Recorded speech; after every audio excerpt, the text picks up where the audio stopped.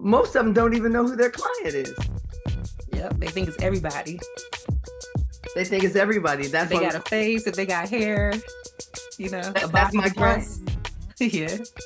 That's not my client. Mm-hmm. I turn people down all the time. We're not a fit. Yeah.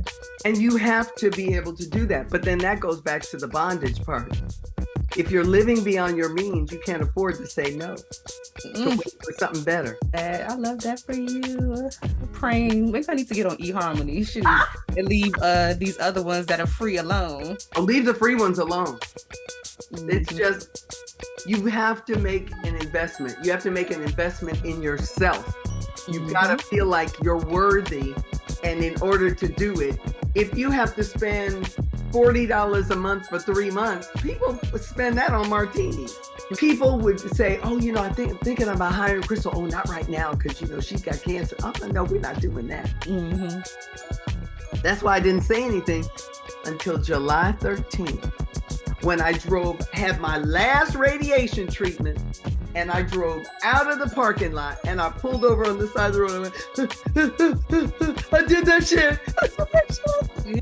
Welcome to the Friends in Beauty podcast, a safe space for ambitious beauty industry creatives to have real talk, get authentic answers, and practical tools to grow their businesses.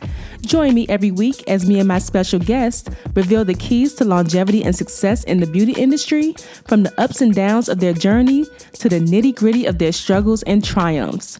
We're spilling the tea on it all, and most importantly, having fun while doing it. You ready? Hey, what's up? It's your best friend in beauty, Aquia Robinson. Welcome back to another episode of the Friends in Beauty podcast. I am so happy to have you here, and I hope you're listening to this episode in high spirits and in good health. Now, on today's episode of the Friends in Beauty podcast, I'm really excited to welcome Crystal Wright to the Friends in Beauty guest chair. So Crystal Wright is a beauty business coach, an author of what most people or most beauty pros consider their beauty Bible, which is the Hair, Makeup, and Fashion Styling Career Guide.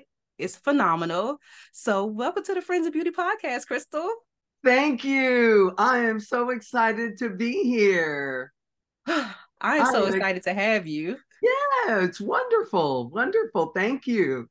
Of course. You have been in the beauty industry. You're like a staple in the beauty industry. So to have you here is just an honor. And I already know the Friends of Beauty audience is going to love this conversation. Wonderful. I'm excited. Yay. So before we jump into all the good stuff, we're going to start off with some icebreakers to have a little fun, get us warmed up. And so the Friends and Beauty audience can get to know you outside of what you do professionally. Okay. So the first one, just give us 3 random facts about you. I'm from Tacoma, Washington. Okay. I am one of 3 children, and I'm the oldest. Okay. And I met my partner, Stewie, on eHarmony. Oh, nice. I like that. How long ago? Believe it or not, 10 years ago. Nice. Were you just like watching one of those commercials and saw eHarmony? It was like, let me try this. No, it's like he makes jokes about it all the time. He says, you were dating on all the online sites. But I had been on a couple of sites, and I just felt like if you want to meet a man of substance, you have to make an investment. Don't think you're going to spend $5.99 a month and find a dude who can take you to France. That's not going to happen. Right. That makes so much sense. Right? So I was living in LA. He was living in the UK. I went on eHarmony. I saw he looked at me, because you know how those things are. And I was sitting there going, well, are you going to do something? Shoot your shot. He did. He took his shot. On the 27th of July, he was on his way to Houston. The 1st of August, he flew me to Houston to meet him. And that was August 3rd. And that is our anniversary. August 3rd, 2013. That's how long we've been together. Wow. I love that. I love that story. And he's a good dude.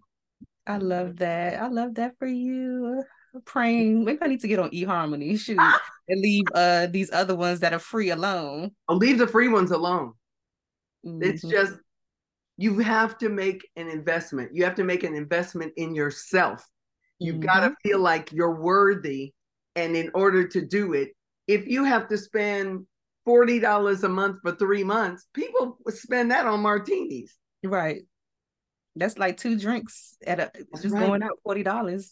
Right. And the thing that I used to tell my friends in LA, you have to be open.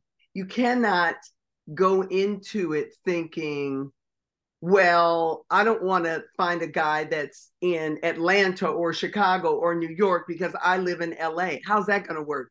I'm like, you're getting way ahead of yourself. Yeah. Just have the cup of coffee. Just have the cup of coffee. I love that. Yeah. Just have the cup of coffee and then see what happens. Okay. Love that. So what is your guilty pleasure right now? Ooh, what is my guilty pleasure? Mine is reality TV. Mine is anything British or Scottish or period piece on Netflix. That's my guilty pleasure. The Crown, which I'm watching now. I cannot wait for Bridgerton to come back on the 25th on Christmas. I think it's Christmas. I watched Outlander, which is all about Scotland. Though that's my guilty pleasure because I don't watch too much TV. But when it comes to those things, I will sit and binge watch 6 hours of one of those. Yeah, I feel you. I don't watch a lot of TV either. So a lot of times I find myself just trying to watch a movie because I'm like, I don't want to get sucked into a series, but if it's a good series, then I'll do it. I'm the same way. I'll look and it'll say series. I'm like, oh no, I can't do that. I scroll right past it like, nah. Yeah. I'm excited about seeing the Napoleon movie that's coming out, I think, on Thanksgiving. Oh, okay, cool. With I can't think of his name, but he played the Joker. I'm very excited about that because I love period pieces. I love history. That's gonna be really good. I forgot who is playing Napoleon. I did see the preview for that. I'm like, this is gonna be good. Oh yeah, for sure. It's gonna be really good. Yeah. So I have these things called pod decks that have like random questions in it. This is a would you rather and a what the heck. Oh, yeah. But which one do you want? Would I rather or what the heck? They both crazy. I don't know. Sometimes they have interesting crazy. Really? Okay. Would you rather? Would you rather? Okay, let's see. Okay. Pick a random. That's so funny. Well, hold on. I'll see it with another one first. Okay, the first one that I got was, would you rather have very fat arms with skinny legs or vice versa? Fat arm with skinny legs. No, I'd rather have fat legs with skinny arms for sure. Yeah, me too. Yeah. Because I'm thick at the bottom. Yeah, I'm all about my showing off my shoulders. So that was easy. That was easy. Yeah.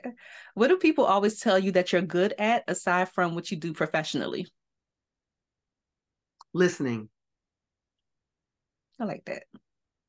Like just listening with like no feedback or just well, I rarely listen without wanting to give some feedback, but I would say listening and asking questions. Okay.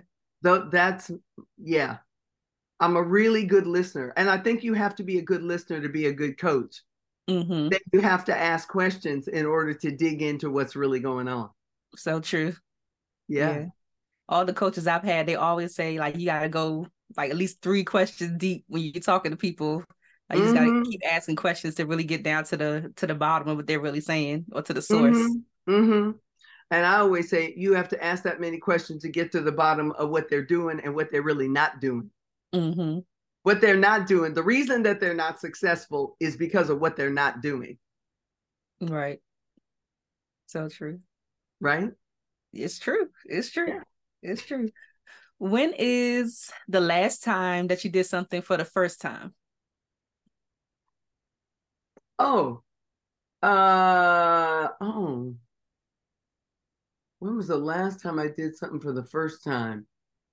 I was going to say go to Spain, but I did that twice. France, I did that twice. When's the last time I did something for the first time?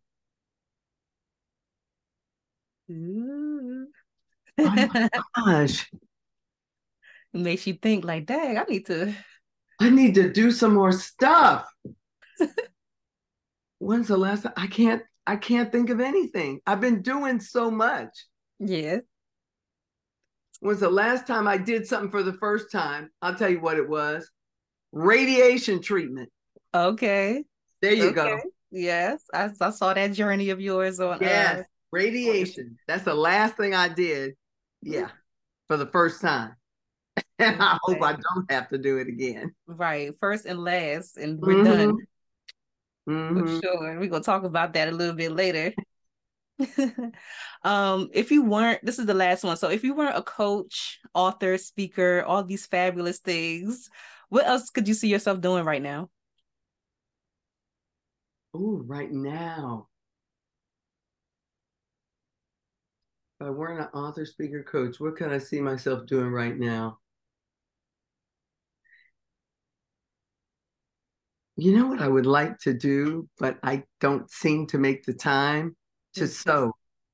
Oh, that's nice. Mm-hmm. I can really sew. Really, like out My like clothes. Yeah, my grandmother was a seamstress. So Wow. I learned to sew when I was a little kid. And Mm. a few years ago, I got I'm going to sew again and went out and bought a sewing machine and a table and all that stuff. And I made one thing. I Mm-hmm. was done. But it relaxes me and it gives me an opportunity to be creative. Yeah. That would be something I would do. Nice. I like that. I took a Mhm. sewing class. I know it was way before COVID, but they, walk you through how to make whatever is on the agenda for that day, for that day. So I made a pair of pants. And after that, I was like, ooh, I think I want to sew. So one of my friends bought me a sewing machine because they saw how excited I was about it. And I probably made maybe two things on that thing since I've had it. So now I'm thinking about, like, since you said it, I'm like, I need to sell that sewing machine and get the money. I Just did give it. that. That's what I did. When I moved from where I was the last time in Tacoma to Renton, I had Mhm. a huge yard sale. I sold the sewing machine, the table, the stand, everything. Yeah, get it out of here until you get bit by that bug again. Right, Hmm. right. I used to make beautiful clothes. When I was in junior high school, my teacher asked me to sew for her after she gave me an A minus instead of A plus because I didn't do what she told me. And I was making something with plaids and you had to match it. And she said, "You can't do that." I said, "Yes, I can." So she Okay. gave me an A minus instead of A plus and then asked me to sew for her. Isn't that crazy? Insane. Give me my plus, and then I'll think about it. Right, right. I think it's so funny the things that we remember. Like I have those moments too, but I'm like thinking back to my childhood. I'm like, this person said X, Y, and Z.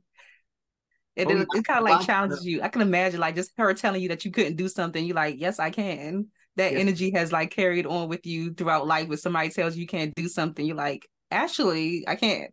Yeah, actually, I can because my grandmother raised me. My grandmother told me I could do anything I put my mind to. And the greatest gift my grandmother gave me was not solving all of my problems. Figure it out. When I would ask my grandmother how to do something, she'd say, "Well, how do you think you should do it?" "I don't know. Can't you just tell me?" No. She'd give me a piece of paper and a pencil, sit me down at the kitchen table, see what you come up with. I'll help you, but I'm not giving you the answers. I love that. I love that. Oh wow, I like that a lot because I have a lot of nieces and nephews. I'm like, I could definitely see myself being that auntie, like because they're very intelligent. So like, what do you think? Yeah, what do you think? Because it makes them leaders instead of followers. Mm-hmm. If you give them the answers all the time, when they get into a situation that they don't know what to do, they can't think themselves out of it.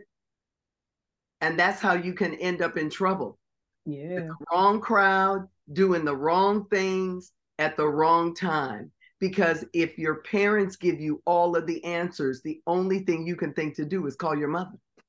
Mm. And it's a lot of people still calling their mommy your daddy That's at right. this grown big age. Mm-hmm. Yeah. I like that a lot. So I want to start off by saying I remember when I first met you.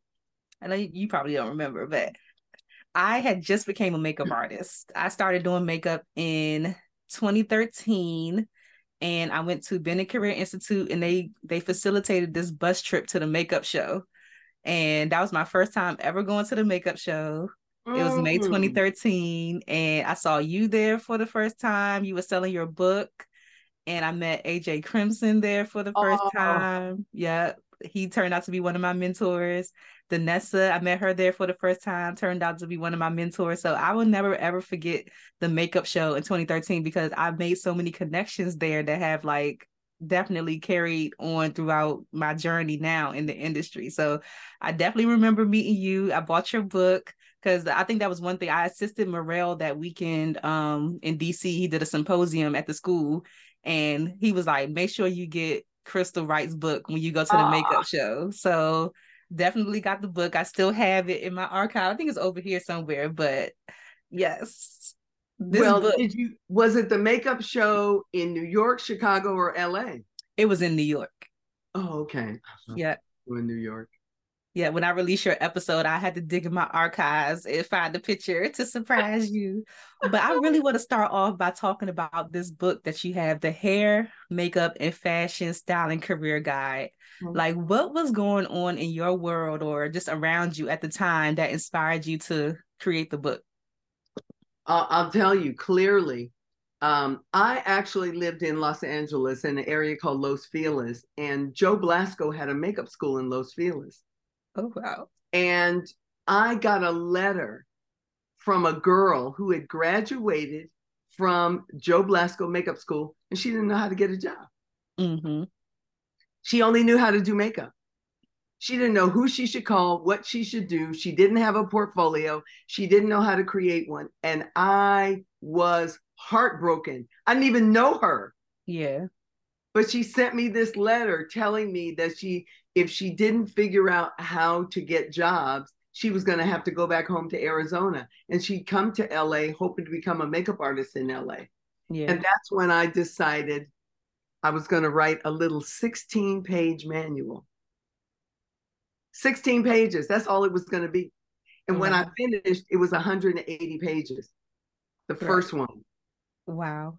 Because the one that's out now is the seventh edition. Wow. I feel like I have the fourth. Do you have the dark cover? No, it's white. You might Is have it the fifth. the fifth? Okay. You might have the fifth. So that was what inspired me. I was beside myself that I couldn't do something to help her because Mm-hmm. she wasn't ready for an agency. And I had my agency at that time. Yeah.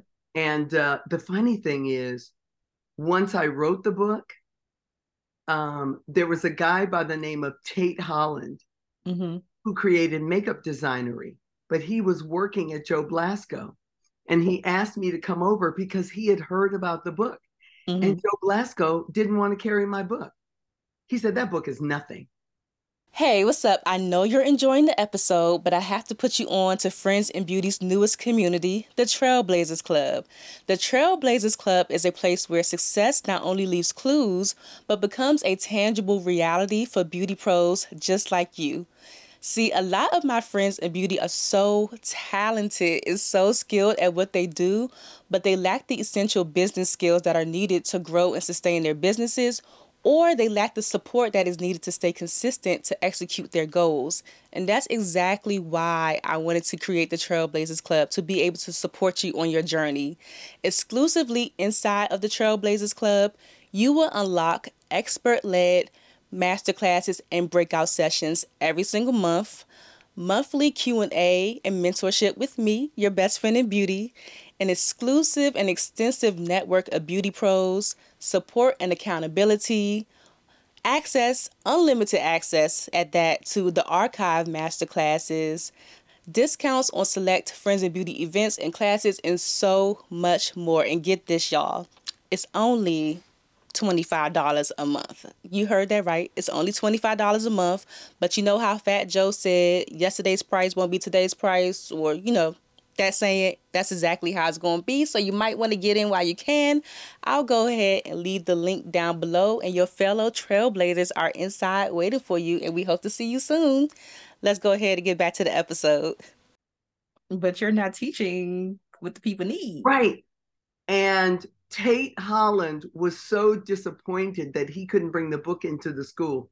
He told me, I'm going to reach out to you one day soon. And as soon as he opened Mud, he called me and put the books in the store. Wow. I love that. Yeah. The power of relationships too. That's what it's all about. It's all about relationships. Yeah. So how did you go from 16 pages to 180 pages? I guess you realized there was more that needed to be said then. I just started writing. Mm-hmm. I just started writing. That's the thing. You just have to start. Neil Fiore in his book, The Now Habit, says, if you keep starting, the finishing will take care of itself. I just kept writing, and then I would write, and then I'd organize. Oh, this needs to go in this section. This needs to go in that section. I typed it all up on my Mac SE computer, the little one, and I figured out how to print it. There used to be a bookstore in LA called Bookstar. This is before Barnes and Noble. And I would go there and say, can you show me some books that teach you how to write a book? So it was everything. It was the book. It was the distribution. It was the barcode. Right. That's important. The SKU, all of these things, getting it copywritten, all of those things. Wow. I had to do all of those things. And then I got the book printed. I got it printed in California. So I didn't make any money on the first book because it cost so much to print it. And I didn't know what I was doing. You got to remember that. Right. But I remember going to my P.O. box, because back then there was no internet. I go to my P.O. box. I made these flyers and I mailed them out. I can't remember where I got mailing lists to mail them out, but I did. And then I'd go to my P.O. box and there would be checks in there for $39.95. Okay. And when I got the books printed the first time and they brought them on 2 pallets and put them in the garage, my husband couldn't even park his Range Rover in the garage. The garage was full of books. I love that. So what year was that you wrote the first book? 1994. Wow. 1994. 1994. Do you know Tanya Russell? Tanya Russell? Artist in LA.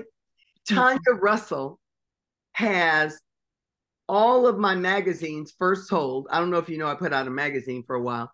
The magazine and the books. And she laid them out and took a picture of them. I have that picture somewhere of all the books. She kept every magazine. She kept all of her books. Every couple of years, she'd buy a new book.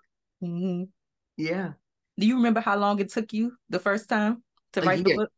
Took me a year. Okay. To get it out, to write it, to publish it, copyright.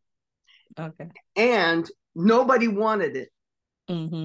Nobody wanted it. I tried to get a publisher. Nobody would publish it. Nobody wanted to carry it.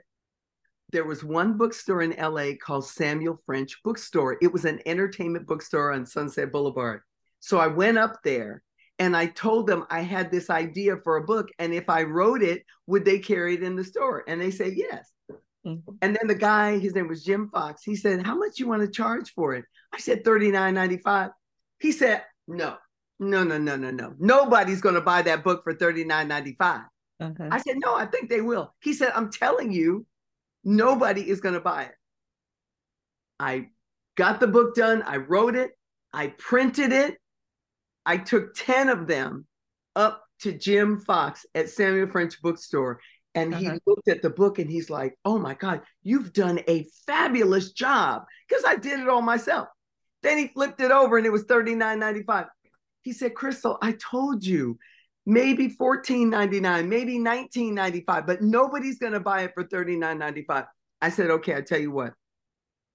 Just try it first. Put it in the store. If nobody buys it, I'll come back and get it. 2 weeks later, he called me back and said, can I get 25? Right.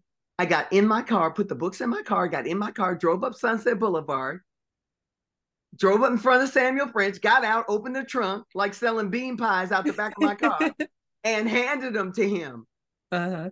A month after that, he went to the American Booksellers Association convention in Chicago and called me up and said, I need 400 of those books. Wow. And I said, not that $39.95 book nobody was going to buy. He said, I have no explanation.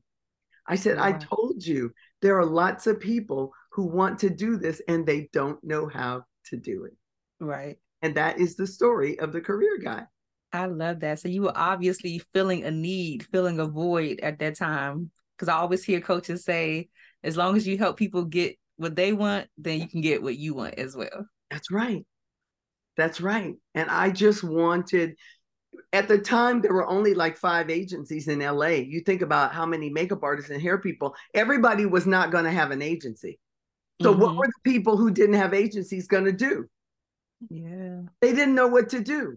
And nobody would tell them, kind of like now. Nobody would tell them exactly what to do. Yeah. And that's why I wrote that book, all the way down to sending in your paperwork, getting your jobs confirmed, petty cash, everything that you needed to know that I thought of. And every time I redid it, I'd add something more. So the new one is 384 pages. Wow. Because times are changing. Things are changing. Things are changing. I like the idea of that, because you could write a book and just do multiple editions and just keep adding on to it because of, like I said, times are changing, adding information in. I like that. How have you been able to just like leverage the book over the years to grow your business? Oh my gosh. Well, the thing is, the book made me the expert on career building. Okay. Not just for makeup artists, makeup, hair, fashion stylists. It made me the go-to person, and people would just send people to me. Or you need to talk to Crystal. Go get Crystal's book. Go take Crystal's class. So then I started getting calls from people like Michael DeVellis. Michael DeVellis had me come and sent me out on tour to do a smaller version of my portfolio workshop in the Mac stores. Wow. I got hired by Sephora. I've worked for Sephora, gone in and showed them how to put together their portfolios. I've been to Toronto to do a train the trainers for Mac. I said something crazy. That's why they didn't ask me back. Hey, but you were there though. I was there. And I'll tell you something else. When I first did the career guide, it didn't have anything in it but just the words and pictures. I got a call from a guy by the name of Jay Colvin. He had a company called JC Presentations. There were 3 portfolio companies, JC Presentations, and 2 more. Well, 2 were in New York and 1 was in New Jersey. Jay was in New Jersey. He called me up one day and he said, can I buy some advertising in that book? Oh. I said, I guess so. That's a good idea. He said, how much? And I was like, I came up with a number. I think I sold the first pages. After he said he wanted to buy a page, then I went around to all the other makeup schools, makeup designery, and some of the books, makeup designery has the inside front cover and the inside back cover. Wow. I love that. So it wasn't even my idea. It was his idea. And I just took it and ran with it. That was when I was able to make money on the book, because finally, because you got to remember, makeup is still a niche market. Makeup is still a niche market. It wasn't like I was going to sell 1 million books. That's true. But if I could sell 5,000 books in a year, but I sold out $50,000 worth of advertising in the book, it was all good. Yeah. Dang, my wheels are turning. I love that, because I'm asking because I want to write a book one day. I already have the topic in mind. It's something that I'm very good at. So I'm just trying to prepare myself for how I would go about it. And I feel like it's easier nowadays though. It's a lot more resources available to write books, print books, and just get it out Oh there yeah, quicker. So yeah, that's something I'm planning on. totally, totally. Yeah. One So of the things I've been considering doing, I haven't done it, I keep talking about it, is turning the career guide into an audio book. Yeah. I just haven't found the energy to record 384 pages. Yeah, you just doing it like in sections. I know. And I have a recording studio I could do it in. So we'll see. I've got other things on my plate right now. Yes, yeah. I saw that you quit your corporate job to become an agent. Just like, I'm just going to jump into it. I don't know anything about this, but you found that there were similarities in the two from what you were doing in corporate to becoming an agent for beauty. What were those similarities you found? I used to always say the product is different, but the process is still the same. Selling copiers is the same as selling artists. Wow. And it might not seem like it, but at the time, for instance, artists had comp cards. And what was a comp card? A comp card showed your work. And sometimes on the back, it might have your resume. A copier, we had these sheets that were like comp cards, and there was a picture of the copier on the front, and on the back of the sheet, it told you all the specifics of the copier. What's the difference? Right, same thing. It was no different to me. It was just going out and talking to people instead of going to Shell Oil or Chevron to sell a big copier. I was going to Atlantic Records, Sony Music, Virgin Records, and meeting with art directors and showing them the portfolios of the artists that I represented. It wasn't any different to me. Yeah. How did you get your first client as an agent without having the experience in like the beauty industry? Well, that's a good story. You mean client, you meaning artist? Yeah, artist. I quit my job to represent this photographer, Bobby Holland. Okay. Look him up. His work is amazing. But he fired me. He fired you afterwards? He fired me like 6 months later after I quit my job and to represent him. And I loved what I was doing. I had found my space in the sun. I was like, this is it. This is what I love doing. And one day I went to the studio and he changed the locks on the doors. Just out of nowhere. Out of nowhere. He was the kind of person who said, Black people got to stick together. We got to do this. We got to do that. We're in the struggle together. And I met this woman who was also representing a photographer. And I was so excited to meet her. I had created all these systems and stuff at Bobby's, and I couldn't wait to tell her all about it. Well, that wasn't what he meant. Do you know what I mean? That wasn't what he meant. And he didn't like it. His exact words to me, remember how you said you think in the past, the things you can remember? His exact words to me were, as long as you're going to do what you want to do and you're not going to do what I want you to do, I'm going to have to do what I don't want to do. And that severed this relationship. So he was upset that you shared some systems and just tools with her. That I created. Right?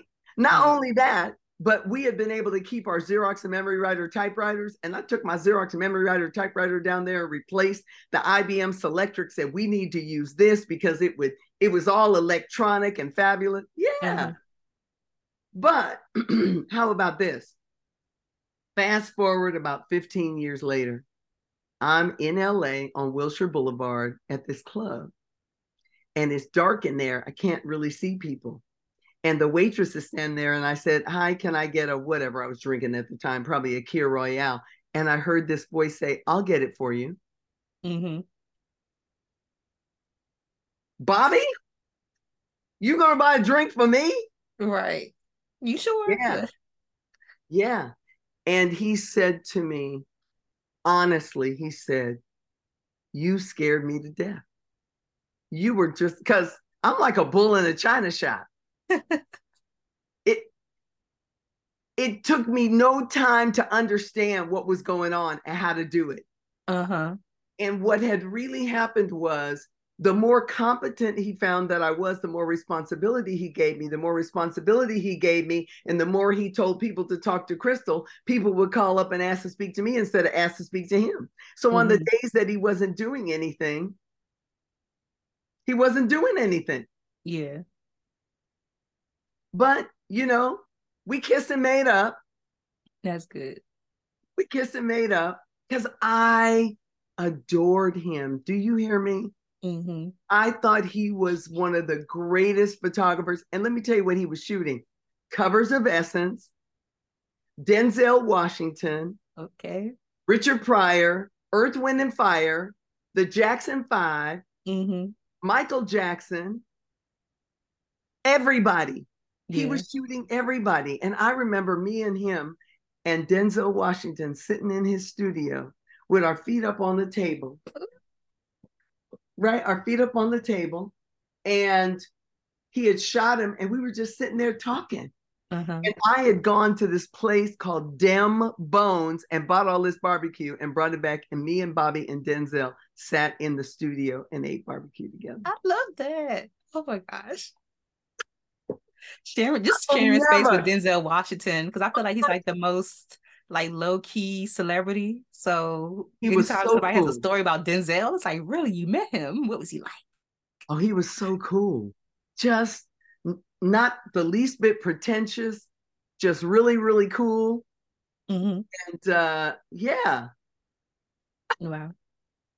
Hey, you live and you learn. I mean, obviously, you had to get fired for a reason in order to go on. And well, here's the thing. I after that, I said, Bobby hiring me was the best thing that happened to me in 1985. Bobby firing me was the best thing that happened to me in 1986.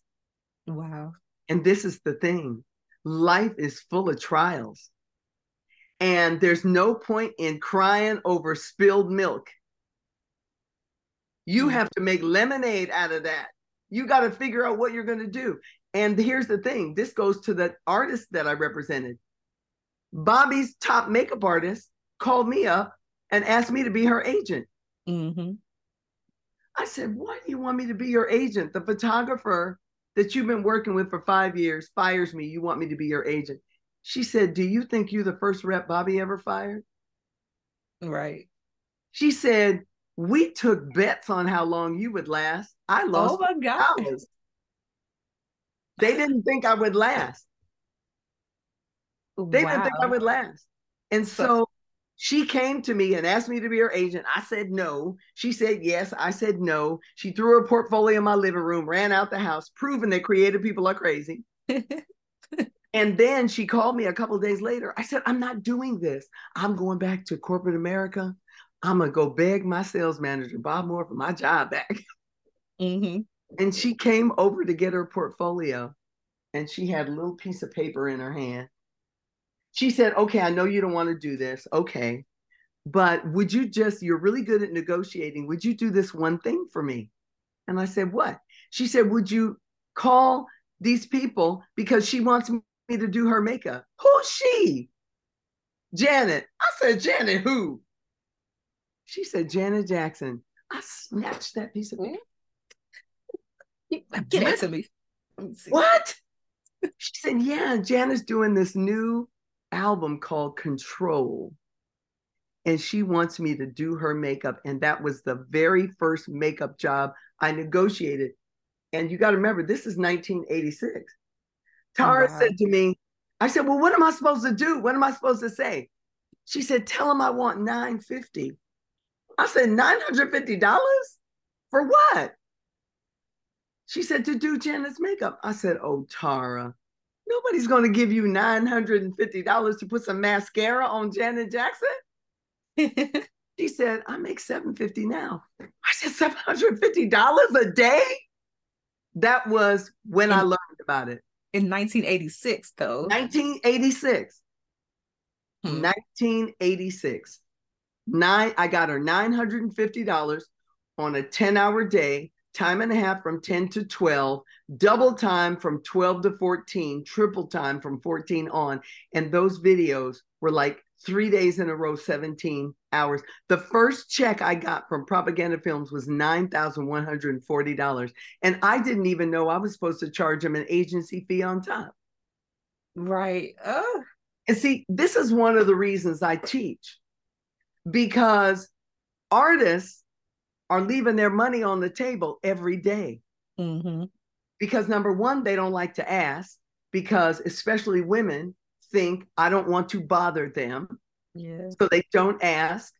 And then they get on set and find out that somebody standing next to them is making $200 more a day than they are. Mm-hmm. Right? Right. Or they had to drive 5 hours when they should have insisted on having a flight and a hotel.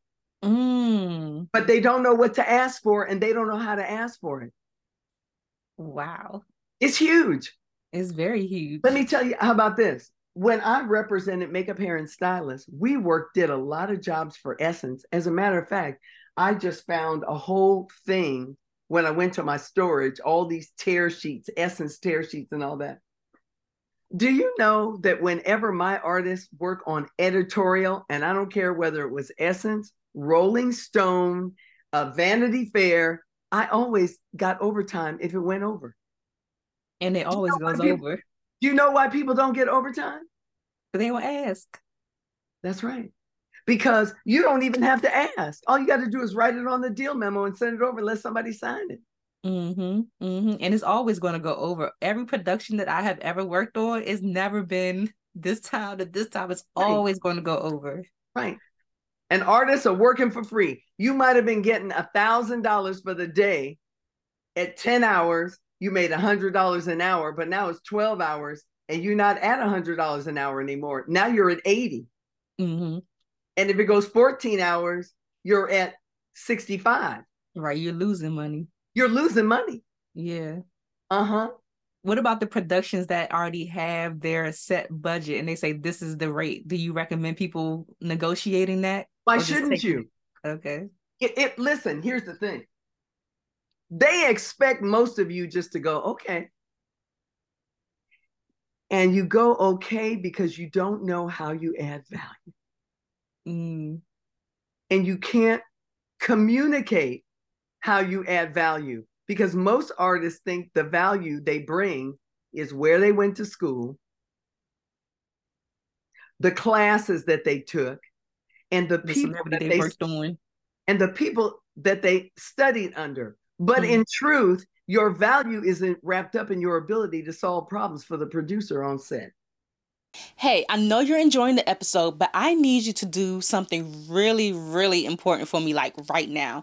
I need you to leave a 5-star review on Apple Podcasts and let the people know how much you love the Friends of Beauty podcast. See, in the podcast streets, I'm going to let you know something. If you don't leave a review, then people don't know that the show exists, and then the show won't grow. Reviews are so essential to the continued success of the Friends of Beauty podcast, and plus, I really just want to know what you think about the podcast. I appreciate all the DMs, but a 5-star review would be even better. I would love to read your review on the show and give you a shout out for being a loyal listener. And if it's not a 5-star review, don't even worry about it, all right? Don't even worry. Just go ahead and send me an email, honey. We ain't got time for that. If you're watching me on YouTube, don't forget to subscribe, give this video a thumbs up, and even leave a comment to share a takeaway from something that you learned so far. If you don't subscribe or give a thumbs up, then the YouTube streets don't know that the Friends of Beauty podcast exists either. You see how this is going? This is a group effort, and I appreciate you so, so much. Okay, I'm done. Let's go ahead and get back into the episode. But if you can't, see, the thing is, if you don't know how you add value and you can't communicate it, then when they say this is what we have to offer, you have nothing to say. Yeah. Because what you should be saying is, oh, that's not a bad number. Let me tell you what I was thinking, and let's see where we can work this out. It's like you don't even have to be, artists get so like this. And I think people are also nervous of like, well, if I come back with a number that they don't want to pay, then maybe they just say, never mind, then I don't have a job at all. That's true. But you know why that is so impactful? That's impactful because you don't have enough stuff in the pipeline. Mm-hmm. If you haven't been putting yourself out there for people to find you, you're always in desperation for whatever job is being offered to you. So true. The other thing is, if you're spending more money than you make on stuff you can't afford, you are in bondage all the time because you always have to take the job in order to pay your bills for the stuff that you've maxed out. So true. You haven't given yourself any room. You've got to give yourself some room to be able to negotiate. You've got to be able to give yourself some room to be able to say no. Mm-hmm. And you've got to learn how to communicate to the decision maker why you're worth the extra money that you're asking for. Yeah. Yes. Oh, wow. I love this. I know this is like people are having aha moments right now. I can already feel it. I can already feel it. You know, and I tell artists all the time, last thing you need is another tube of lipstick or another makeup class, because you're not making any money with the stuff you got in your kit right now. What you need are the business skills to be able to put yourself out, to negotiate what you believe you deserve based upon the way you add value. But people don't take it that far. I mean, I've heard, especially hairstylists, well, why should I pay you that money? I went to Aveda. Okay, girl. I went to Paul Mitchell. Not only does nobody care that you went to Aveda, nobody's going to ask you on a production job where you went to school. Yeah. What they want to know is, what are you bringing to the party in addition to your great attitude and being fun on set? Yeah. So like, what kind of things should people be communicating, like when it comes to the value that they add? Since it's not like necessarily the skill set, like what are the things they should be communicating? Well, you got to look back at your other jobs. If you stop to think for a second, if you've worked on 10 jobs and you actually got hired back by that person, there's a reason they're hiring you back. If you don't know why they're hiring you back, you can never ask somebody else for more money. Yeah. Do you understand what I mean? If the producer says to you, the reason I love working with you on set is you create an atmosphere in the dressing room that is no drama. Whenever we work together, the actors, the actresses, the models come out there in such a good mood. We love having you around. Those are the ways that you add value. Because how many sets have you been on that there was drama in the dressing room? You're right. You see what I mean? You've got to figure out how you add value. When I do the Win Now mentorship program, I have 3 challenges. One of them, because the course is 12 weeks, one of them, the first one, is the adding value challenge, where the students have to go to their clients and ask them 5 questions. Why do you hire me? What is it about what I bring to the table that causes you to want to ask me? So there are these 5 questions. I can't remember what all 5 questions are. But once they get the answer to those 5 questions from 10 different clients, and then you can see like a pattern. You can see a pattern. And the reason 80% of those people hire you is the reason most other people are going to hire you. But if you never know, you're just a commodity. Yeah. And the price of commodities goes up and down.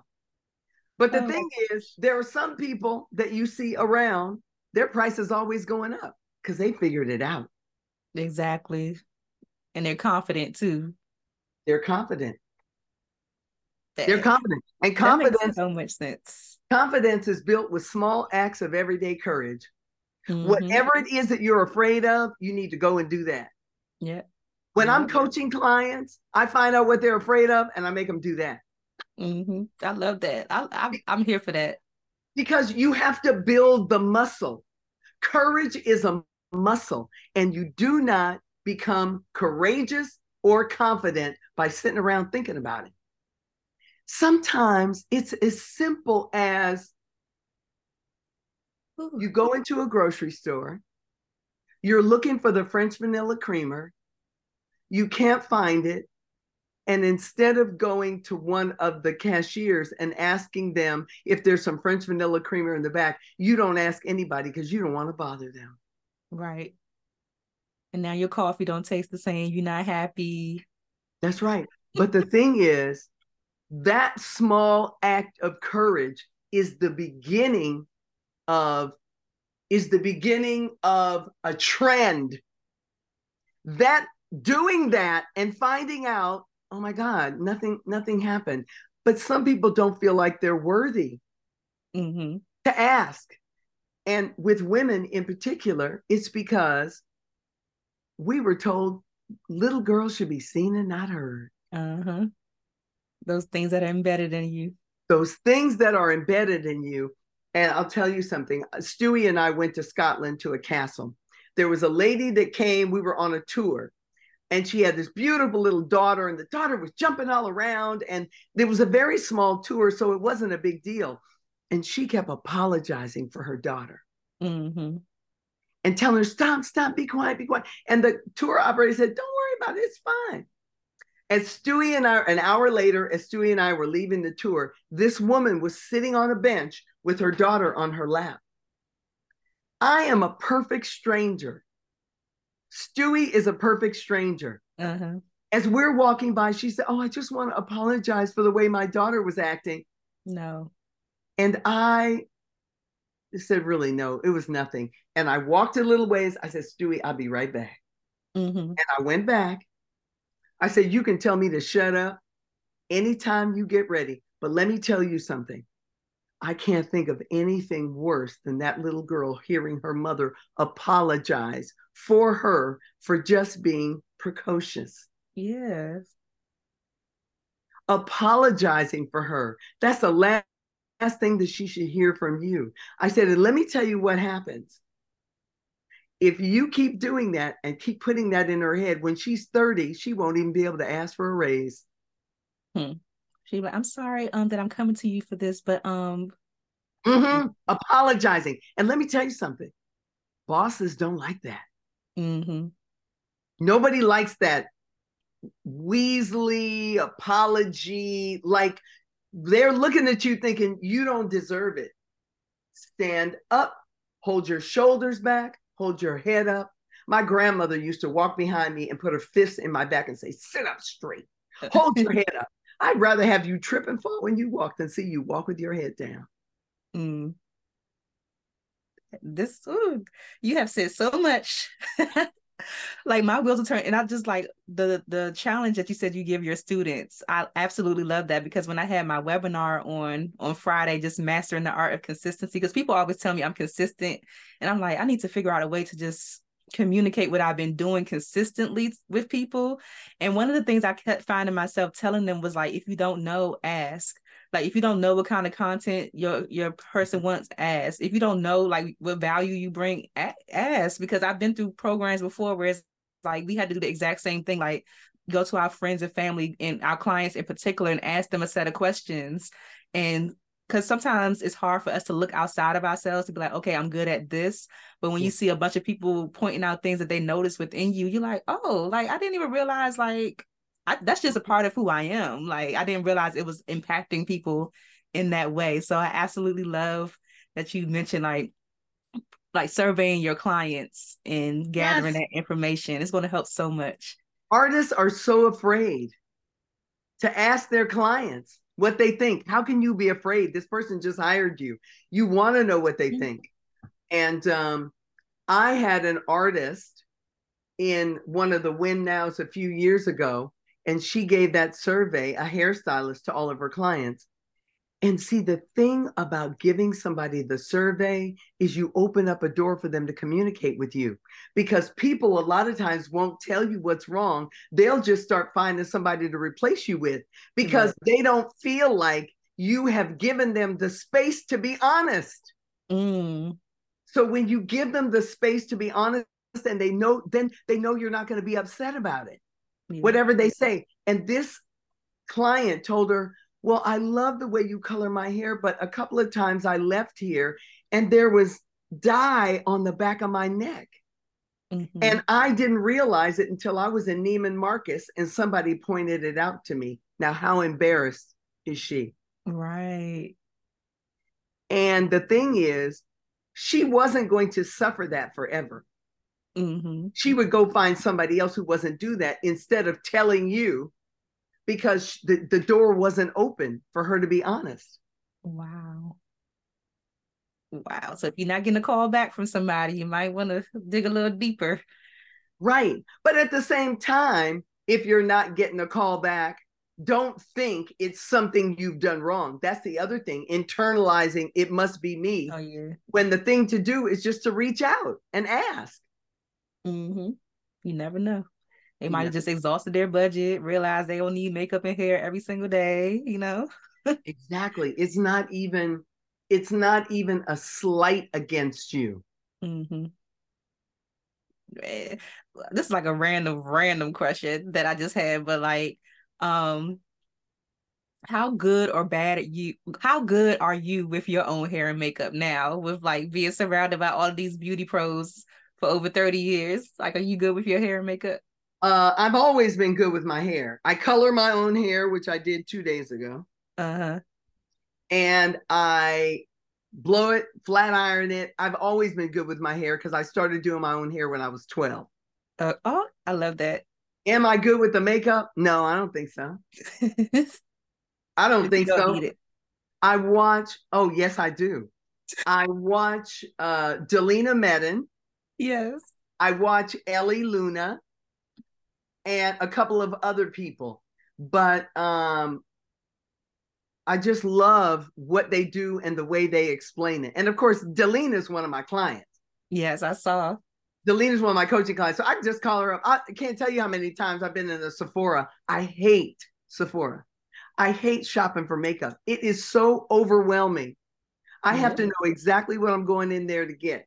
I'll call Delina and say, Delina, I need something for this. And she'll say, oh, okay, you need this. She'll send me a text and then I'll go in and say, this is what she told me to get. Right. Because I don't want those Sephora artists telling me what I need. It's hit or miss sometimes. It's hit or miss. Hit or miss. But yeah, there are a few people that I watch. And yeah, like Delina will call me up and say, your makeup looked really good. I gotta get her on here because you're the second person to mention her. Like, I follow her, but somebody else mentioned her a couple of other times. Like, at least 2 other people have mentioned Delina, and I'm like, I know exactly what you're talking about. But have you know she's got a podcast called It Takes a Village. Yep. Let me tell you, Delina has something to say. Delina was the most courageous client I've ever had. I love that. Whatever I told her to do, she just did it. Just like when I was a sales rep, I just go out and do it. So I'd say, I want you to go do this. Okay. She wouldn't think about it. She wouldn't get in her head. She's like Mel Robbins says, 5, 4, 3, 2, 1, go. Yes, I love Mel Robbins. Yeah. Right? 5, 4, 3, 2, 1, go. Yeah. I feel like that's how I've been in coaching programs, from what I've observed, at least the coaching programs that I've been a part of in the beauty industry in particular.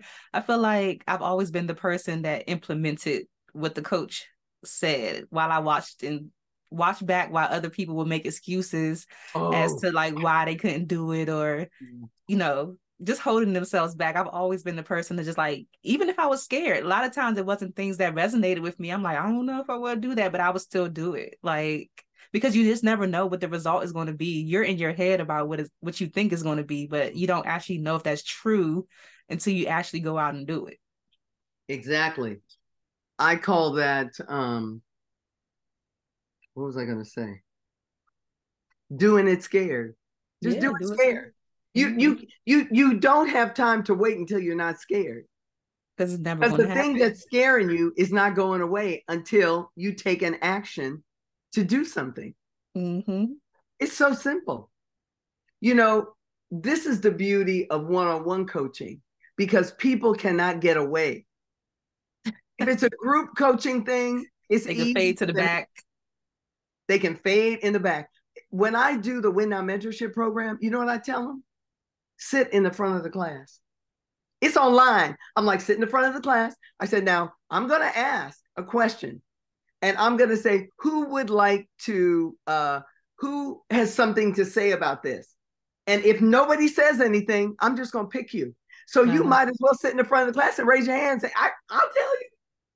And after a couple of weeks, they just get used to it. And see, this is the thing. The things that scare you are the things you need to be doing. Mm-hmm. Yeah. Those are the things you need to be doing. And the coaching relationship is one of accountability, because I am not doing the work for you. I am going to tell you what to do. I am going to give you the answers. That is what you are paying for me to do. But you have to do the work. Yep.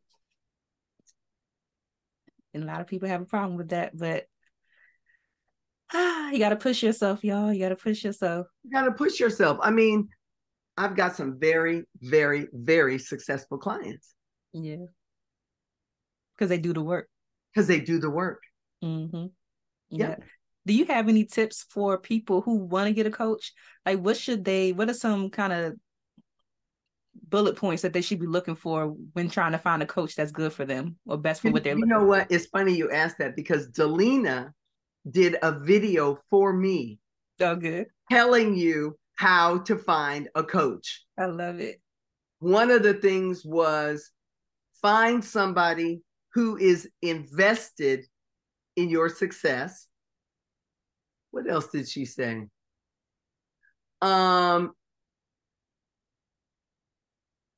Make sure that the person that you're hiring has a track record, has some receipts. See, This is the thing.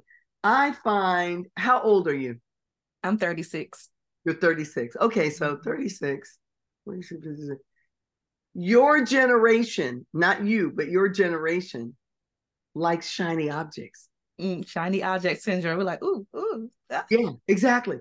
So if somebody tells you what they're going to do for you, but they don't have any receipts to prove that they've ever done it, if the object is shiny enough, you just go for it.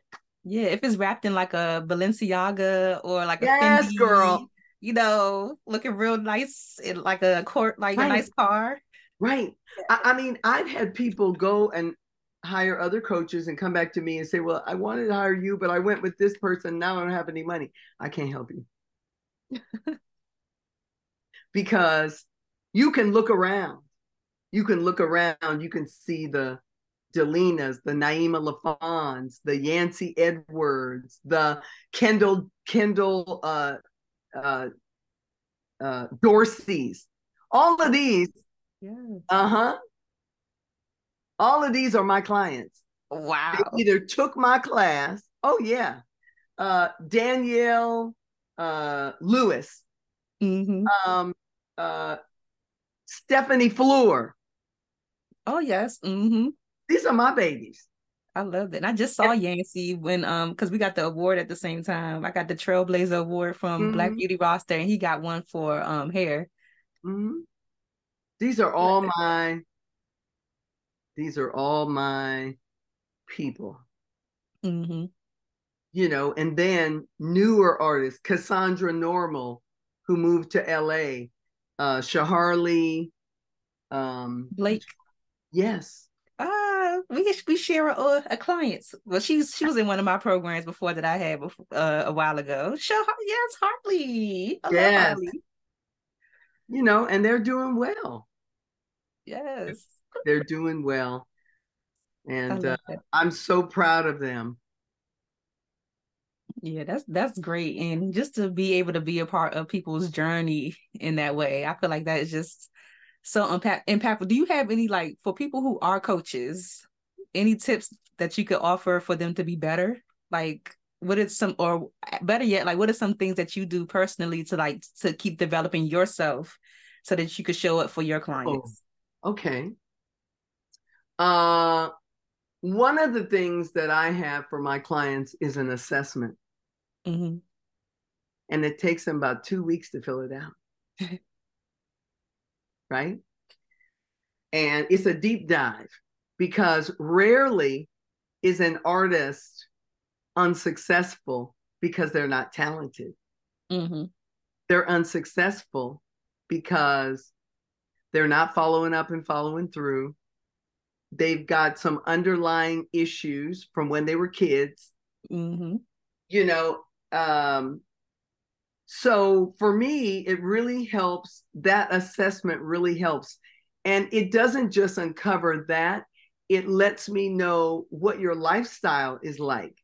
Like if you are 36 years old, you got no kids and no husband, you can do anything and go anywhere. Mm-hmm. But if you've got 2 kids and a husband, that means the strategy has to be different for you because you can't pick up and leave your kids.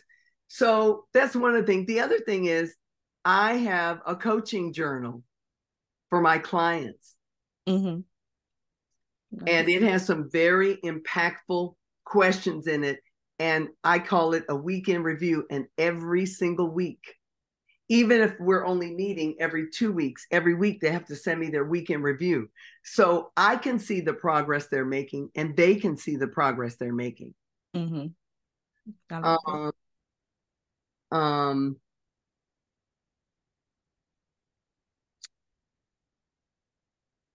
It seems like just several touch points for them to just keep themselves accountable.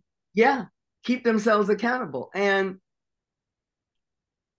yeah, I have created the whole thing because I took a couple of coaching courses and I saw what they had. I said, oh, I can do better than that.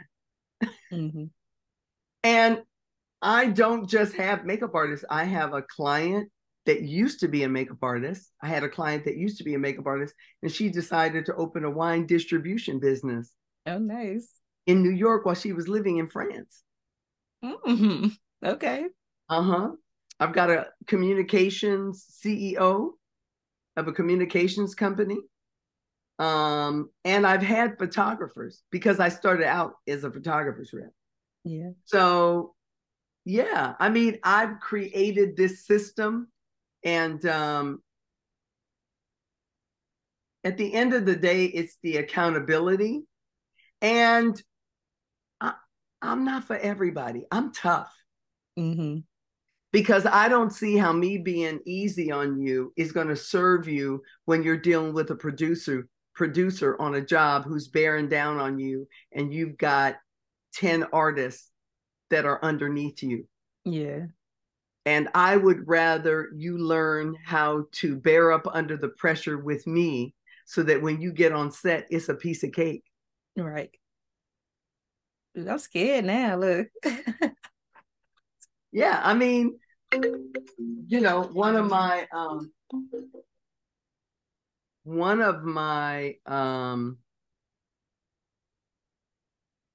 just saw that thing says Citibank. Whenever I see that, it makes me think, who right is absconding with my credit card? That just happened to me the other day. I'm like, it's the holiday season. Oh and yeah. Somebody got hold of something and swiped it twice. I was like, oh. Exactly. Gas or something. And I always grab the gas thing to see if it's like right. straight. I forgot what I was gonna say. It's okay. It'll come back. Maybe not. Come back. Yeah, one thing that I also, cause I was like stalking your site and stuff like that, and you alluded to something about maybe like losing a job or being an agent at the time and having like financial issues in the midst of like running the business. It was something that it was on the site. But I just wanted to know, like, just for people who may be in situations like that, maybe they're a coach or something like that, and the finances aren't necessarily financing the way that they would like, but they have clients. Maybe they're just mismanaging their money. I don't know. Like, well, what? It can be that they're mismanaging their money. It can be that they need to raise their rates. That, yeah. And it can be that you're not given enough value. Mm-hmm. Most of my clients, a lot of them are referrals from other people. Mm-hmm. Somebody that's working with me tells somebody else that they need to work with me, and that person tells somebody else. So most of the people that come to me were referred to me by somebody else. Mm-hmm. And I always say, I'm not cheap, but I do get results. Yeah. I do get results. And that's what it's all about, getting results and creating an independent you with the courage to command the numbers that you want so that you can support yourself and your family and have a lifestyle that you enjoy. Mm-hmm. Mm-hmm. Yeah. Like mindset wise, how do you stay mentally tough when your current lifestyle doesn't match the perception of what you provide for people? Well, that's somebody's personal problem, isn't it? Mm-hmm. That's putting something out there. I'm not putting something out there. I do not have the time to fake it. Right? If you are walking around with a Gucci bag with $2,500 Gucci bag with $25 in it, Right. you're driving a car you can't afford because you want people to see you in some kind of light that actually doesn't exist, then you are trick or treat. You are putting yourself in a trick bag so you can satisfy everybody else because you are comparing yourself to everything you see on Instagram, and it's not real. That's why half of these people are committing suicide every other day. Yeah, they can't handle it. The pressure. They said the pressure is getting worse. The pressure. The pressure's getting worse. Yeah. I mean, Because it kind of seems like, not that that's what I'm doing, but it just, from what I observed, I always felt like people who have this image or the perception that is painted that way, they seem to just get people in their pipeline like this, whereas somebody who's a little bit more authentic, it just takes them longer to reach the goals that they have. And that's because of the time we're living in. Mm-hmm. Because that wasn't the case 15 years ago. Right. It's the shiny object syndrome. They're going for the shiny object. Yeah. They're going for the shiny object. But the other thing is, don't forget, women who make $35,000 a year wear red bottom shoes. How the hell do they do that? Right. So what that means is either you have to become a better sales rep, you have to understand your client better so that you know how to find them. Because the thing is, one of the things, and this is with artists and everything, most of them don't even know who their client is. Yep. They think it's everybody. They think it's everybody. That's if they why got a face, if they got hair, a that's body my to client. dress. Yeah. That's not my client. I turn people down all the time. That we're not a fit. Yeah. I like that. And you have to be able to do that. But then that goes back to the bondage part. If you're living beyond your means, you can't afford to say no, to wait for something better. Yep. You got to free yourself first. You have to free yourself first. Wow. I always say, stop spending money you don't have on shit you can't afford. Yes. Here, I'll say it again without shit. You want me to say it? Yeah, you can be as raw as you need to be. Shoot. It's real though. Right? I have a couple of nice bags. And guess what? They are like old now. I'm not going out buying a new bag every year. I'm going to take care of the ones I have. Right? Right. I've got 32-year-old dresses in my closet that I can still fit. Well, look at you. Shoot. Right? Because why would you spend $800 on it? I spent the first expensive dress I ever bought was in San Francisco at Nordstrom. It was a Donna Karan, not to be confused with DKNY. It was Donna Karan. It was $800. And I was like, oh no, I can't buy that. I can't buy that. They put me in that dressing room. I put that dress on. I bought that dress. I still have that dress. In fact, the dress was beige and then it got some little stain on it that wouldn't come out. Had the dress dyed black. I know that's right. And I wear it a couple times a year because there is nothing like it. Mm. I remember my ex-husband said to me one time, when I put something on that he didn't like, I wore it anyway, but we had to go to counseling. And I said, the counselor said, what was it that you didn't like about it? He said, my wife is a classic, and that wasn't classic. Mm-mm. Okay. That wasn't classic. He just didn't like it. It was Donna Karan, but it came down here and had a little snap here. And then I had these blue crepe bell-bottom pants that were, the whole thing was fabulous, but he was not happy. That's how you got to spice it up a little bit. Exactly. Oh, I believe in that. I didn't change it. I'm not, no, that's not me. Yeah. It's like when I dyed my hair blonde. Mm-hmm. He left the house one day and I was a brunette. He came home and I was a blonde.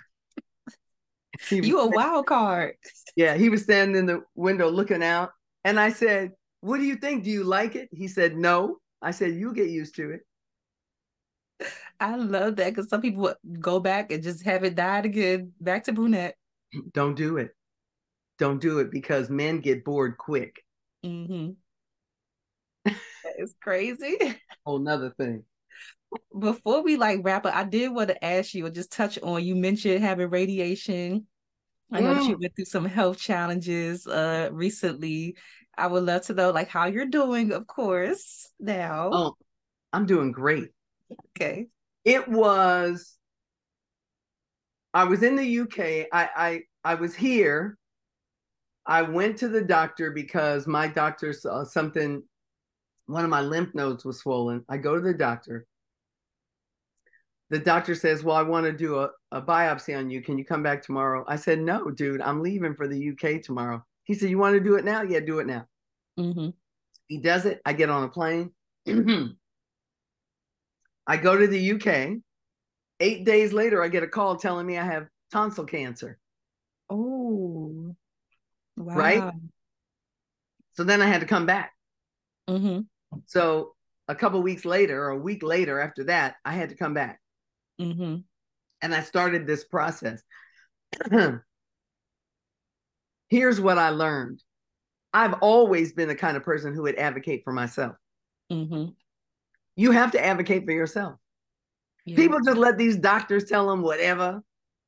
The thing is, you don't even know if the doctor you're talking to got A's in school. He might have got C's and D's. Right, just passed. He just barely made it. Just barely passed. Or it could be a doctor who's only a doctor because that's what his parents wanted him to do. It's not even a calling.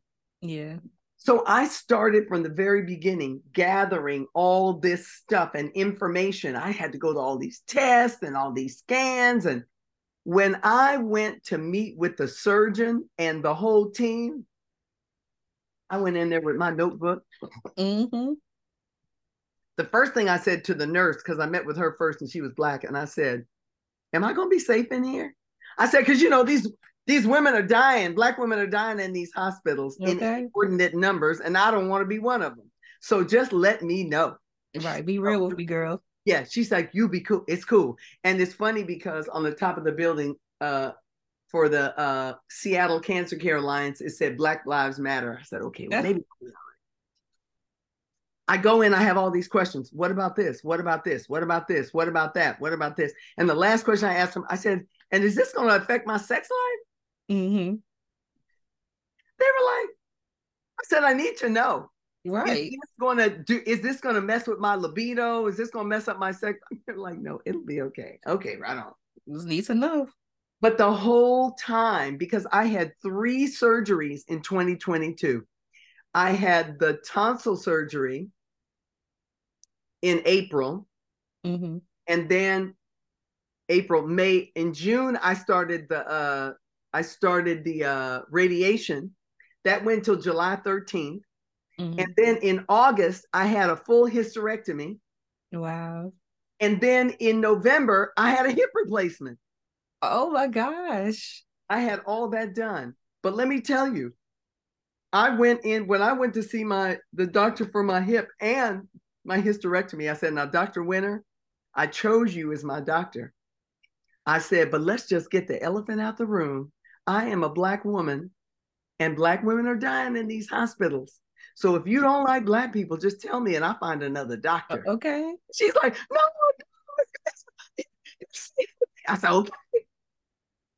Because, and then when I was in the hospital after the tonsil surgery, I had all these tubes coming out everywhere. And in the morning when doctors do rounds, they come around and they stand around the edge of your bed like something you saw on TV. And they start talking about you. They're not even talking to you. Excuse me. They're like, oh, somebody's here. Would you like to introduce yourselves?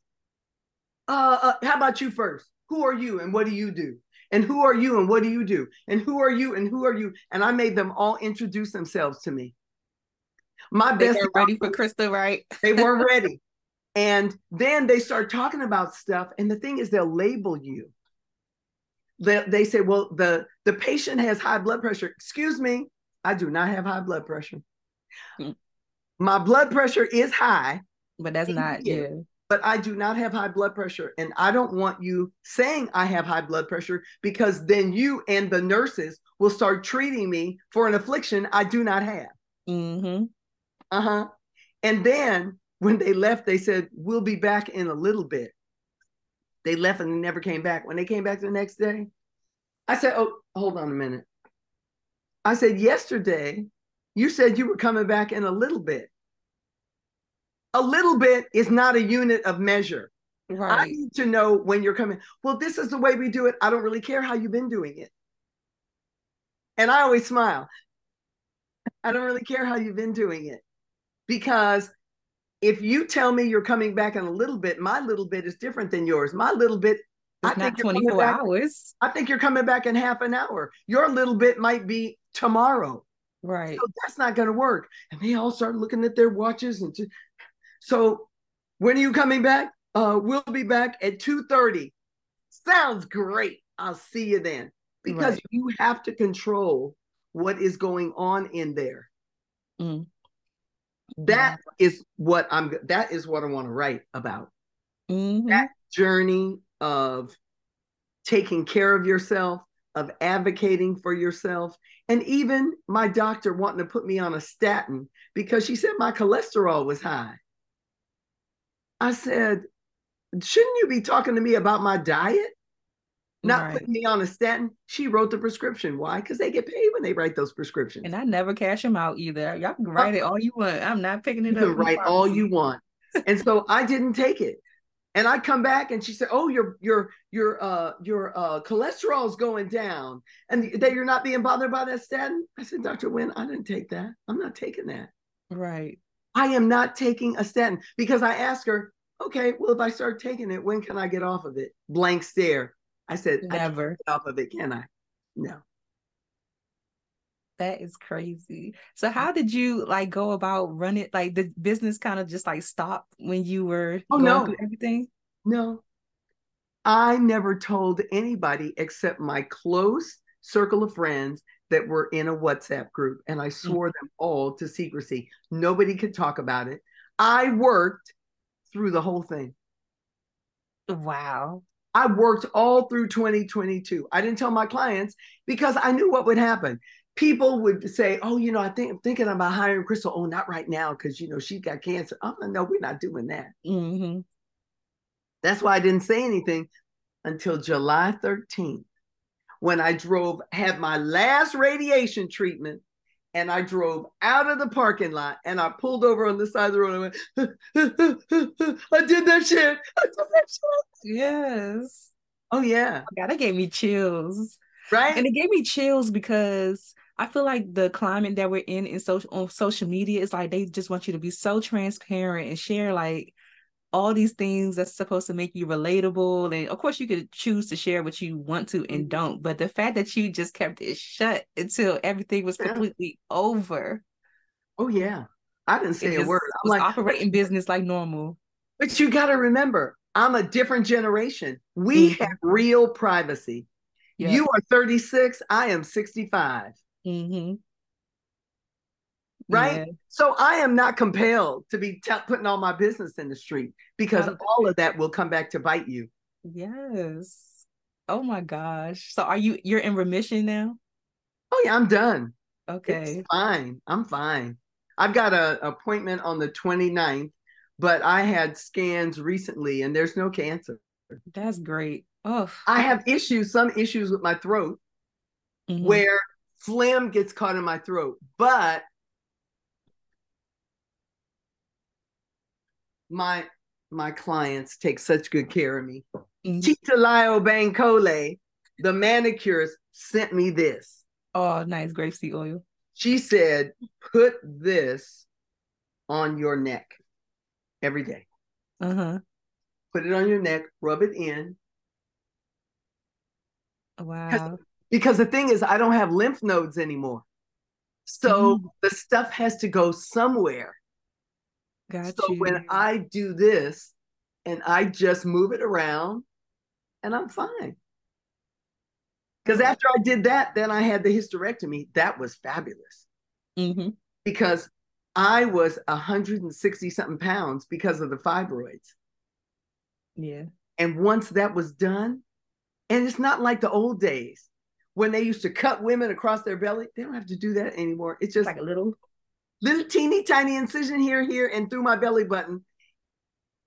And my doctor told me I couldn't work out for 8 weeks. I put it up on the calendar. On October 14th, I laid down on the floor and did 225 crunches. I know that's right. Oh, yeah. Soldier.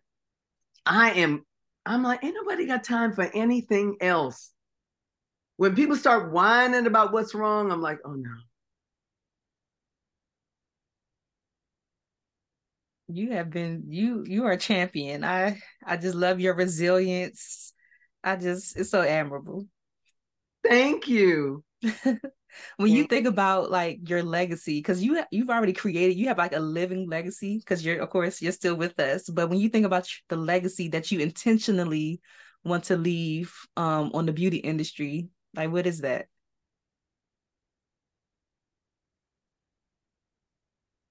I want artists to be empowered to do for themselves. That's what I want.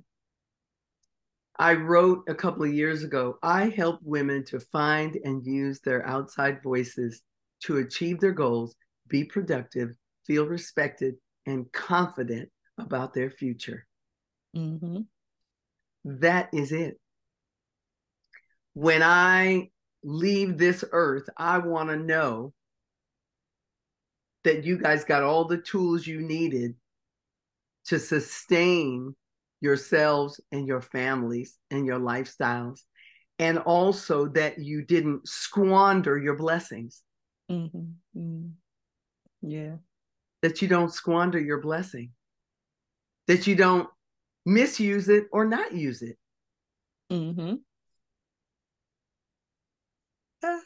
Right? Yeah.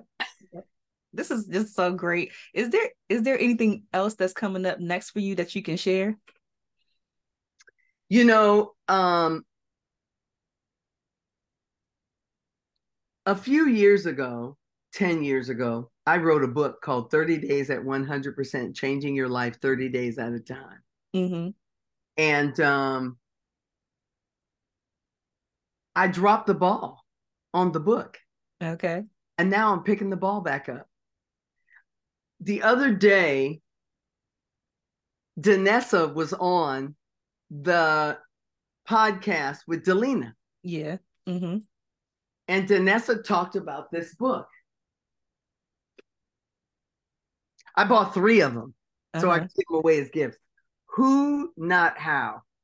Who, Not How. Okay. I have been guilty of focusing on the how to get something done. When the truth is, you can, if you focus on the how, you can get small things done. If you focus on the who can help you, who is your team, then you can scale and do big things. because people don't want to really partner with you if you're thinking small. Yeah. Yeah. Okay. Who, not how. I'm grabbing that. Who, not how. I bought the book, and then I got the audio. And I got the audio on Apple because I don't want a subscription to, what do you call it? Like Audible. I don't want a subscription to Audible because I've got 20 books in my library and I haven't listened to all of them. So as long as they're in my library, I can listen to them whenever I want. I'm like, I'm not getting a $14.99 monthly subscription for a bunch of books I'm not going to listen to. So you to. listen to them in iTunes or something? Yeah, it's actually. I didn't even know you could listen to books on I'm new to Apple products, so I didn't even realize you can do that. Books. Hold on. Wait a minute. Oh, I got to get my thing open. Uh-huh. This has been so great. Oh my gosh.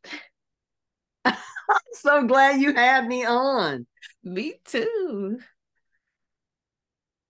I got to get in. Like here. I never want to let people go when it gets to this point. It's like.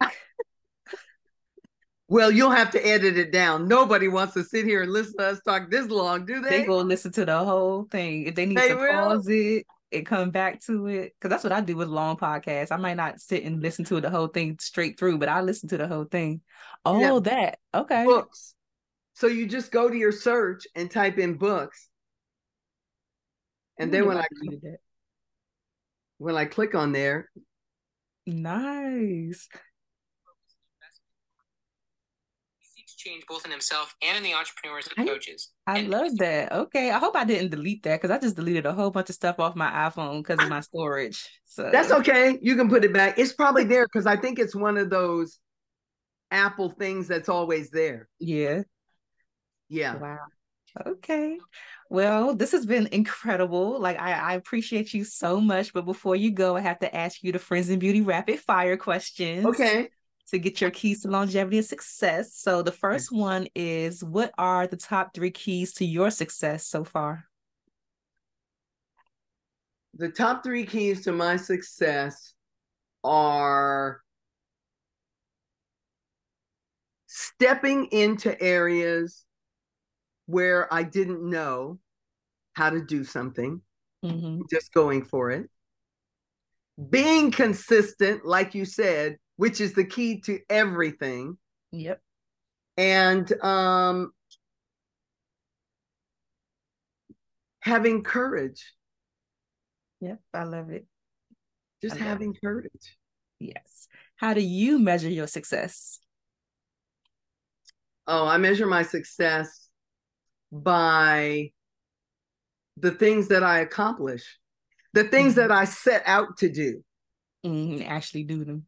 They're actually doing them, because everything else is just nothing. It's like 30 days at 100%, even though I put it out and I sold quite a few books, is unfinished business. It's like being under construction. Yeah. Right? It's like that's the piece of business that is has the potential to be so great because it doesn't have anything to do with makeup, hair, and wardrobe. It's to empower women. Mm-hmm. Yeah, it's universal. It's universal. And when I couldn't sleep last night and I kept waking up in the middle of the night and I was writing things down and I was trying to write down what is 30 days at 100%. I wrote a systematic approach for bringing about change in your personal or professional life by tackling one new challenge every 30 days. I can't tell you how long I've been trying to write that. But it came to you at the right moment.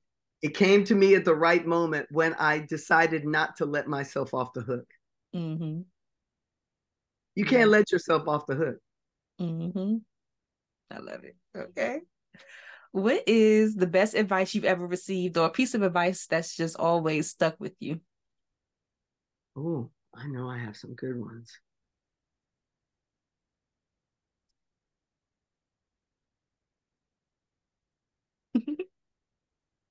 Piece of advice that's always stuck with me. Oh, yeah. My second ex-husband said, if you stay ready, you don't have to get ready. So true. It's so true. If you stay ready, you don't have to get ready. Because discipline is doing what you should do, whether you feel like it or not. Mm-hmm. And discipline leads to you staying ready. Because when there's something that you know you should do. So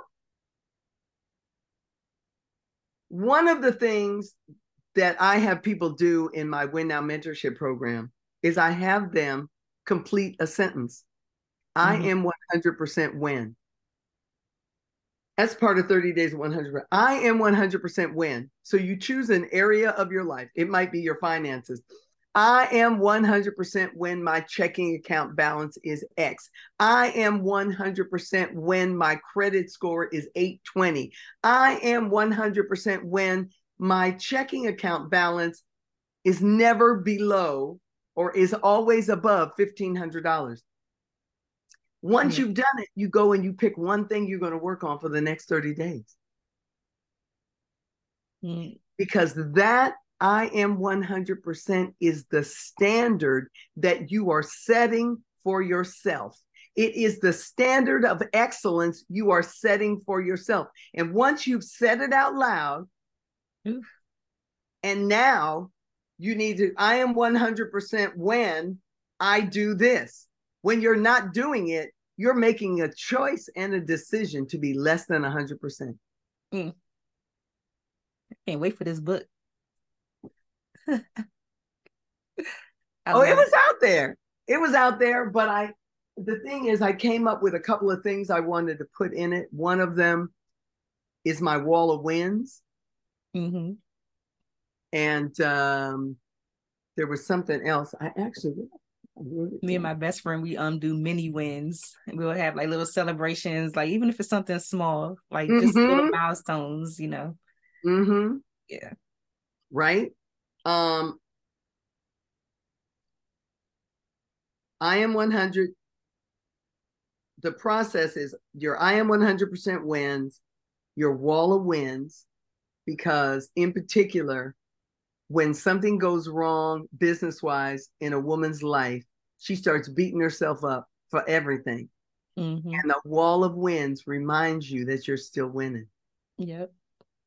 You can look up there and go, but wait a minute. I'm still a badass. That's right. Look at that. I can see that. And then identifying and planning for what could derail you. A lot of times people don't plan for what could take them off of their A game. Right. Right? Be prepared because it's going to happen. Yeah, you just going along thinking everything's going to be peachy king, and then when something happens to derail you, it throws everything off. Mm-hmm. It could be elderly parents. It could be that you're an only child and you have elderly parents, and if something goes wrong there, you're going to be the one that has to move back home to take care of them. Yeah. So what can you do now? What things can you put in place to help you with that so it doesn't derail you? Mm-hmm. Absolutely. Oh, this is so good. Right? Yes. What advice would you give to a beauty pro right now who is just ready to give up on their business and go back to corporate? I would say if you've ever been successful, go back to the basics. Because a lot of times what happens is that you start going and everything is going great, and then you start slacking up on how you got there. Yeah. Right? Back to the basics. Go back to the basics. The next thing is ask for help. If you're a good person, you can ask for help and somebody will help you. Right. If you're a jerk, nobody cares. Right. Right? Go back to the basics. It happens all the time with my clients. They'll call me up and, I need to get back into coaching, or I need to do this. I said, wait a minute. Really? Do you really need that? Right. Tell me what's wrong. This, and this. Didn't I already teach you how to do that? Oh, yeah. Don't you have notes? Yeah. Go back to your notes. Go back to your handbook. and look at the things that you did to become successful, because those things will still work. See, the thing about this generation is that they think that the internet and social media is the end all be all. Right. They think that's all you got to have, and you're going to get discovered and be famous. Yeah, that makes sense. But the truth is, the thing that has never changed is that this is a business of relationships. Yep. And if you don't know how to build relationship, create relationship, work inside relationship, you might be successful for a while, but then a lot of times it just all falls apart because nobody likes you. Nobody wants to help you. There's no such thing as I did it all by myself. Right. I didn't do what I did by myself. I couldn't have done what I did without so many people stepped up to help me. Michael DeVellis, when he owns the Powder Group, but Michael DeVellis started the makeup show. Yeah. Right? And it was Michael DeVellis that wanted to send me out to do classes. That legitimized what I was doing even more. Yeah. That relationship.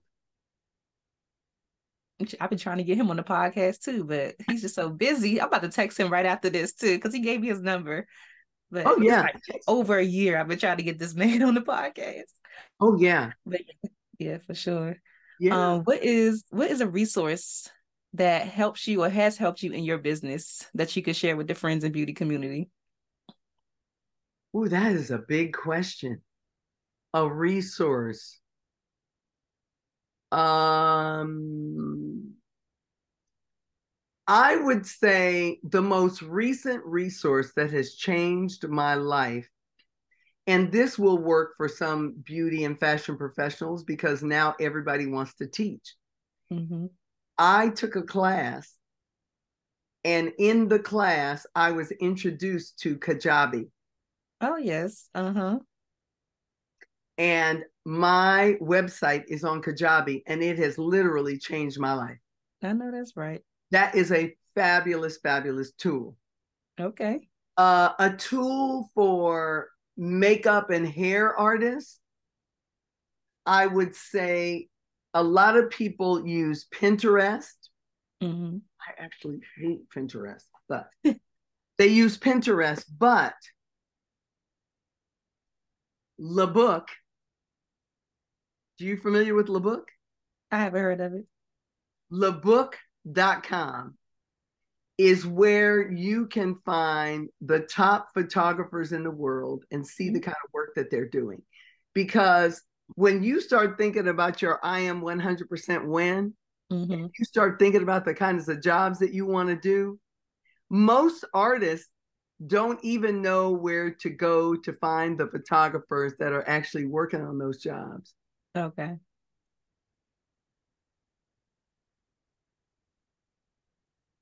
LeBook is super fantastic as a resource to be able to just look across the board and see what photographers are doing what. It's like you're looking at these magazines. They said magazines were dead, but some of them are still here. Looking at these magazines, but who shot it? Right. Who shot it? Who did the makeup? Who did the hair? And I would say an underutilized resource are credits. People don't read the credits. I know I do. And if you don't read the credits, your pool a lot of times doesn't get any bigger. You keep going back to the same pool of people because you're not reading the credits to know who's doing what. And as an artist, let's say you're looking for people to assist. You've got this small pool of people that everybody else is trying to assist. And what you need to do is expand your territory. Right. Because a lot of people go on Instagram and search for the who's who, but a lot of those people that are in the credits don't even have like pop-in Instagram pages. They probably had like 200 followers, post once or twice a year. Yeah. You know, people say, oh, nobody needs a website anymore. Okay. Don't let that be the belief that keeps you out of the big leagues. Nobody has a website anymore. Who told you that? They. Right. I said, well, Who's see, you they? stop listening to they. Like, who are they? Yeah, who are they? Because they usually don't know. Right? They Right. usually don't know. The other day, I put something in my Win Now group, and they were like, I didn't know about that. That's why you're here. Right. Exactly. Mm-hmm. Exactly. Oh my gosh. So the last one, I just Okay. want you to fill in the blank and just say, my name is blank. And the key to longevity and success is whatever you think it is personally.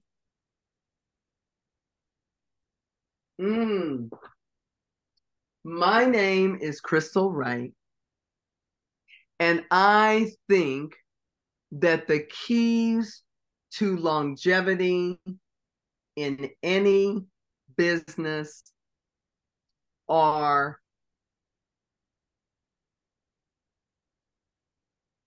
trustworthiness, showing up for yourself. If you show up for yourself, you're showing up for everybody else. Trustworthiness, showing up for yourself.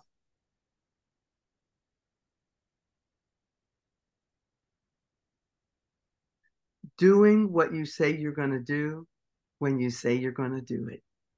So that people can count on you. Yeah.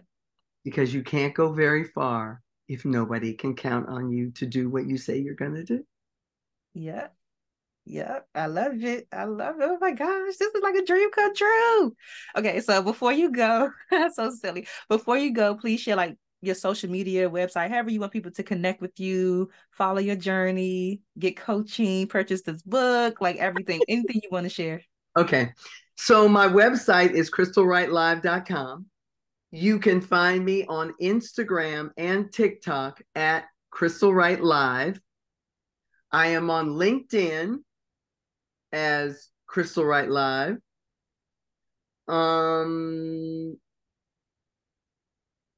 What else was there? Was there something else? I think you got everything: website, Instagram, TikTok. Yeah. Mm-hmm. Yes. Mm-hmm. Okay. And yeah, if you think that you might be interested in discussing a coaching relationship with me, you can go to Instagram and DM me. And I always respond back. I always reply. My email address is crystal@crystalwrightlive.com. Don't forget the live.com on it. And yeah.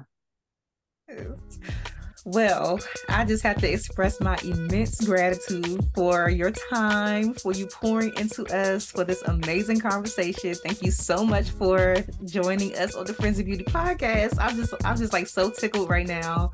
And yeah, I look forward to continuing to tap into what you're doing, purchasing the book when you revamp it, and just, yeah, thank you so much. You're very welcome. Thank you for having me on. You're welcome. Thanks for listening to the Friends in Beauty podcast. Don't forget, sharing is caring. If you enjoyed this episode, share it with another friend in beauty. Give it a thumbs up and subscribe, rate, and leave a 5-star review so that other friends in beauty can find the show. Plus, we'd love to hear your feedback. Connect with us on all social media platforms at Friends in Beauty. Hashtag Friends in Beauty to join the conversation, and join our Friends in Beauty Facebook community to stay connected. Talk to you soon.